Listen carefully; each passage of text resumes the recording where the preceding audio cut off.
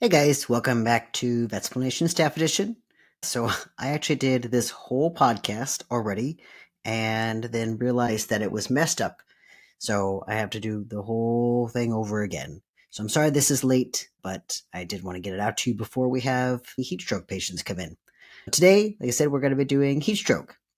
So heat stroke is a serious condition that can occur in pets when their body temperature rises above normal range.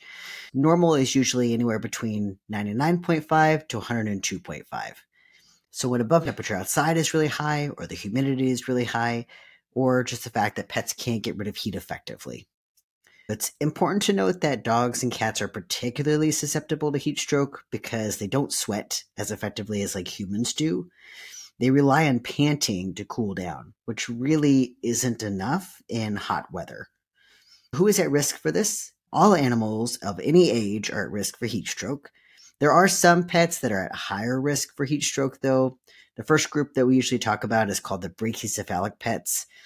This means that we have pets who have short noses or short muzzles. The most common brachycephalic animals that come to mind are going to be bulldogs, Frenchies, pugs, and Persians. They get a special syndrome that's called brachycephalic syndrome.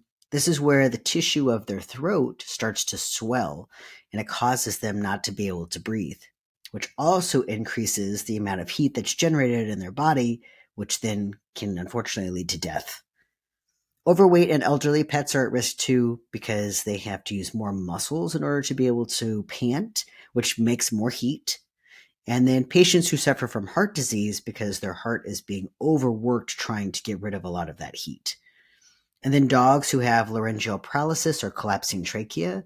I believe that was episode 30, I think, for collapsing trachea, which you can go back and listen to, which is basically where the airways cannot open up enough for that heat to escape. Thick-coated and dark-coated dogs are at high risk as well. So dark-coated dogs absorb more heat, while thick-coated dogs will keep their heat trapped under their fur. All right, let's talk about how pets get heat stroke. You would think that it would just be from being out in the heat, right? So it's not quite right. So there are actually two ways to get heat stroke. The first one and most common one is called non-exertional heat stroke, meaning that they're not exerting themselves or not exercising to overheat. So these are the pets that are exposed to really high temperatures in the environment without a way to cool down. So think about pets who are like locked in a parked car or cats who get into dryers. The second is called exertional heat stroke. This is where exercise actually causes them to have a heat stroke. This typically occurs when a pet has not gotten used to an environment and then exercises vigorously.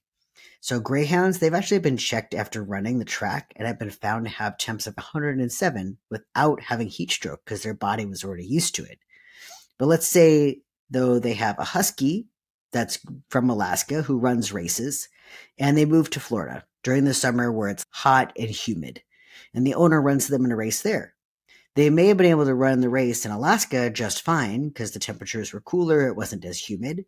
But then in Florida, where it's hotter and humid and the dog hasn't gotten used to it, that dog would get heat stroke. Even though that temperature is not very hot, it could get up to 100 degrees, 110 degrees. But 80 degrees is still too hot for that dog. All right, let's talk about the stages of heat stroke. There are actually 4 stages to heat stroke. The first is called heat stress. So we don't often see this, but basically it's where the body is just uncomfortable. The temperature will still be normal, but the dog is just uncomfortable. The second stage is heat cramps. This is where the body's temperature will still be normal, but they're starting to become depleted of water. And sodium is a really important mineral that's essential for life. They'll tend to lose it with water, though. And then the third stage is going to be heat exhaustion. And this is where we actually start to see some of our clinical signs. So you'll see that they're weak, they're ataxic, meaning they're wobbly. They may have collapse, and then their temperature will be either normal or just slightly elevated. Heat stroke, like true heat stroke, will be the fourth stage, and that is when there is dysfunction of the central nervous system, hypovolemia, and cellular dysfunction. So let's break those down now. Basically, there will be swelling of the brain, not enough fluid in their veins, so they're really dehydrated, and the cells of their body are starting to not work properly, which will lead to cell death, which will lead to death of parts of their organs. All right, so what are some of the signs of heat stroke? If somebody calls in, these are the things to look for. Some of the common signs are going to be excessive panting, drooling profusely, rapid heartbeat, vomiting, diarrhea, bloody diarrhea, lethargy, so not really wanting to move, and then collapse as well. If the owner has a thermometer, they should take the temperature rectally. And if the temperature is above 105, then we know that this is heat stroke. Remember, even in those first stages, it could still be normal, but they're on their way to heat stroke. So if they see those signs, they should get their pet out of that hot environment. Also, the other thing is if they do find that their pet's temperature is really high, they, like I said, one, get them out in the environment, two, put them into a cool shaded area and give them access to water. And they can also run water down the back of them to just help lower their body temperature. But tell them not to put towels on top of them. We'll go over why in just a little bit, because it's really critical not to do that. We want to bring down the body's temperature because they've done a study that showed that about 17% of pets who were cooled before getting to the hospital still died. That's not as bad compared to 45% of them that were not cooled before getting to the hospital and did die. So we always want them to cool them down beforehand. Ideally, if they can get the body temperature, that would be great. But if not, still cool them down, still get them to the hospital. So it's super critical for them to make sure they get to the hospital, any hospital, ours, any hospital, but just to make sure that there's no serious organ damage. There can be serious organ damage that they just don't know about that can lead to death. We want to do diagnostics to make sure that pet is okay. How do we diagnose this? This is unfortunately just based off of history, so this is really important for the triage technician to get this history, because I cannot tell you the difference between heat stroke and a fever. There's no way for me to tell that. Knowing that the pet has been in a really hot environment or a really humid environment, or was trapped in a car or accidentally trapped into a dryer, something like that will help us to be able to know how to treat this pet, because we're going to treat fever and heat stroke very differently. We'll still usually do things like performing blood work, and we do want to check that pet's clotting times, so make sure you get a full profile on them. We want to make sure that they are able to clot their blood, because at some point, usually over 105, they will get to a point where they cannot clot their blood. So we're going to talk about how to treat it, but before that, I just want you to understand how the body cools itself. This is going to be really important. If you want to see the video, head to YouTube. There are 4 methods for the body to cool itself. So the first one is through evaporation. This is where the dog pants because the water is evaporating off the surface of the tongue, which is displacing that heat from the body into the environment. This works really well when the temperature reaches about 90, but it's not very efficient when it's humid. So if it's humid outside, all that moisture just stays on the tongue, and it's not going to get rid of it. So the best way that we can support these animals through evaporation is just to let them pant. One of the things I often notice is that people will put a muzzle or a mask, like an oxygen mask, over them. If they can't pant, then their body temperature is going to go up. If we put one of the oxygen masks over them and they can't open their mouth, then they're not going to be able to pant. So if you have a small dog, put a big oxygen mask over them. Or if you have a big dog, don't use the oxygen mask. You can use just flow by, just put it up to their mouth.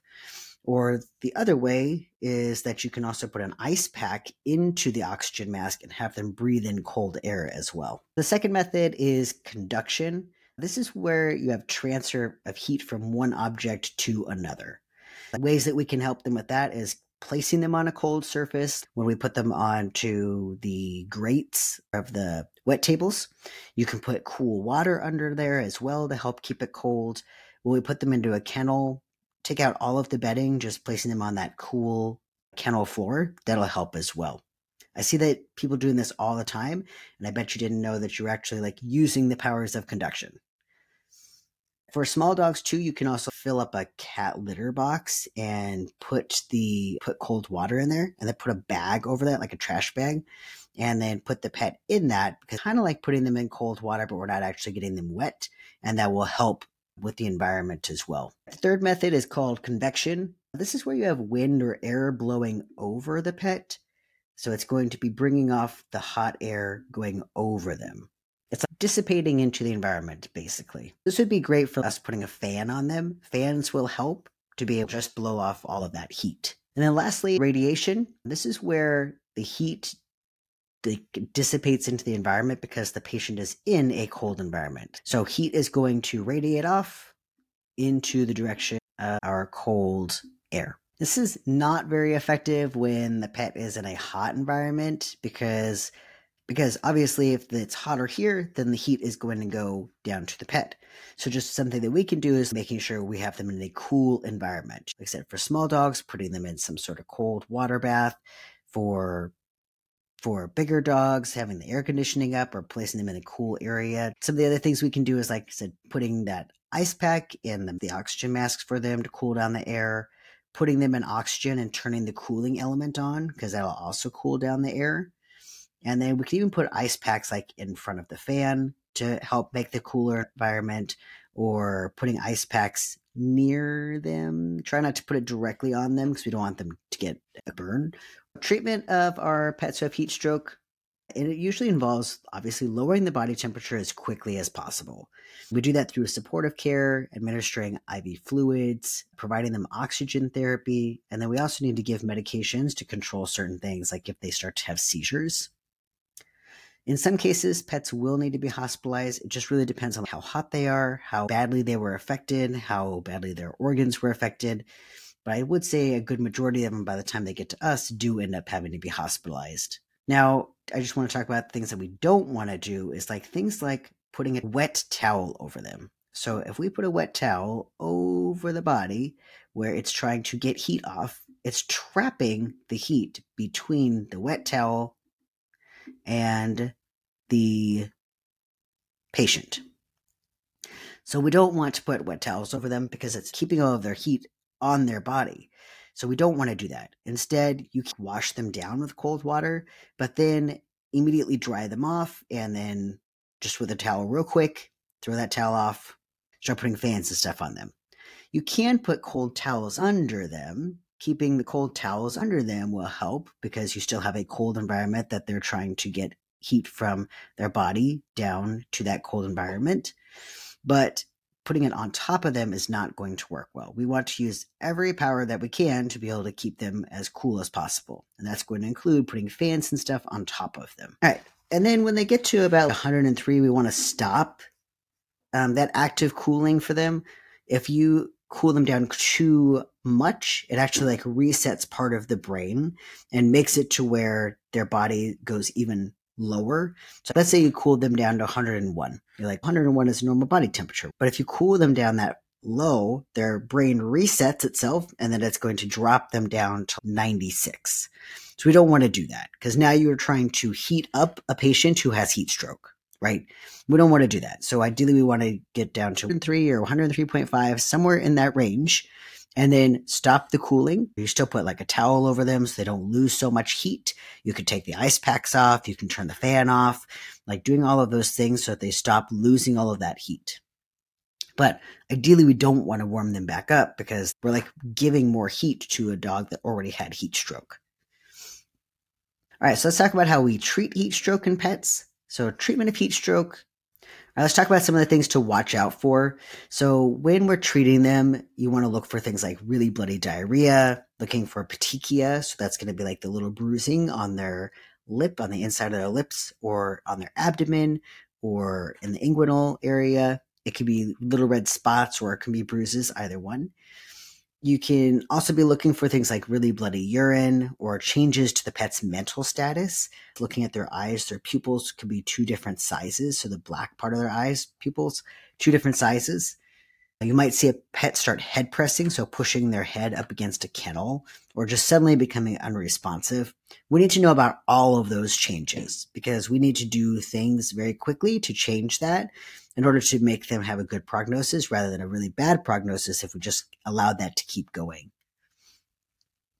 And then if you see signs of brain trauma, some of the things to do is keep them on oxygen and then elevate their head up to about a 30-degree angle so that they're just kind of like this. You don't want to do the whole head like this because then you have this less oxygen getting to the side of their brain from this side. So we want to make sure the whole body is at a 30-degree angle so that way the head is up.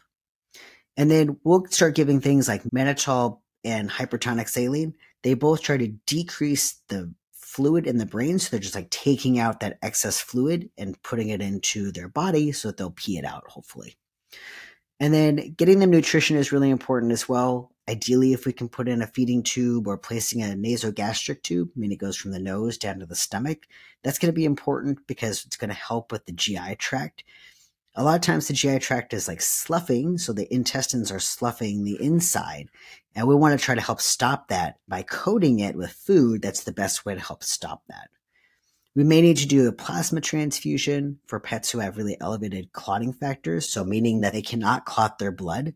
We're going to need to give them those clotting factors back, which is what we're doing when we give plasma. They also get something called MODS, so it's multiple organ dysfunction syndrome. This can occur when they're in the hospital, which is a grave prognosis. That means that multiple organs are failing. But the more on top of it we are with these guys, the more likely they are to survive. Unfortunately, sometimes we do everything right and they still die. All right, what is their prognosis? So part of this depends on how high their temperature was to begin with. At 105, you have a possibility of seizures. At 109, there's significant organ damage, and the mortality rate, or essentially like how likely they are going to die, goes up. When the temp gets up to 120, which I don't even think our thermometers go to, that is when cell structures die and the prognosis is grave. So they will likely die even with medical intervention. They also have found that in people that about 20% of heat stroke victims do have permanent brain damage, and that's just not something that we can evaluate in our pets. We have to assume that we likely have the same thing happen in animals. Now, how do we prevent heat stroke? Talking to the owners about not leaving their pets in the car, avoiding strenuous exercise when they're really hot or it's humid outside, giving pets access to shade when they're outside. If they've just moved here, having them wait about 60 days to do exercise because that's about how long it takes for the body to start to acclimate to the environment. Not exercising them on a really hot day, like those days that we had really cold days and then suddenly it was like 90 degrees. That's not a good day to exercise them because they've not acclimated to it. Keeping or offering the pets water breaks frequently, avoiding walks during the hottest times of the day, so trying to do it during the morning rather than during the evening or afternoon. Keeping the pets inside during times of high heat and humidity, and just overall making sure that they have access to shade and water when they're outside. All right, I think that's all for my heat stroke. Sorry, I had to do all this again, so it's a little bit hard for me to remember if I went over the information or not. But I will tell you my funny story real quick. This is related to heat strokes. But my ducks, when it was really hot out, I went to go put their water out there. I gave them their pool, and then I had forgot to put the step back in there for them. And so 2 of them were able to get out, but 1 of them was not able to get out. My wife came in, and she was holding a duck, and she was like freaking out. And I was like, what is happening? What's wrong? She's like, you forgot to put the step back in, and Wilma couldn't get out, and she was waterlogged. So ducks have this natural like water repellent. It's like a grease that they have on them. They have this little gland like on their back, and it excretes this grease, which they put all over their body, and that waterproofs them. But it had been super muddy because it had just been raining. So they didn't put any of the stuff on themselves, and then they got into the water, and then Wilma couldn't get out. So she was just standing with her head above the water, like trying to like breathe and not drown while she was waterlogged. So we dried her off, got her warmed up, and then we were going to keep her inside for the day because I felt bad. It was like, let's warm her up and just keep her in the house, and then we'll send her back out afterwards. My wife put her in the little cat kennel, the crate, and then put that in the living room, which the dogs just didn't really mess with. One of the cats went up to her, and that was about it. But she meant to put her into our bedroom so that the dogs couldn't get to her while she went to go pick up my daughter. When she came back, she had seen that the kid was no longer where it was. It was like behind the couch. And Matza was bleeding everywhere, like just blood all over her face. And my wife was freaking out, like trying to figure out where the duck was. And then my daughter was getting sick at the same time. So she went to go help my daughter. And then my son went to go find the duck. And my son was like, the duck is in the carrier. And my wife was just, I'll deal with the dead duck later. And my son was like, no, the duck is alive. The duck is alive. But Matza had chewed holes, multiple holes into the cat carrier trying to get to this duck. That's her nature, right? That's what labs do, is they go after ducks.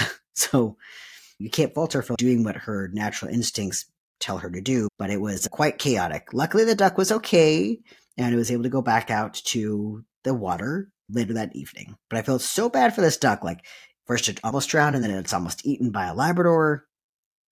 Poor duck. Poor Wilma. All right, guys, if you have any questions, as always, please feel free to email me, text me, find me in the hallway. I'll answer your questions. Also, if you have any ideas that you want me to do, I always take requests, so just let me know. All right, thank you, guys.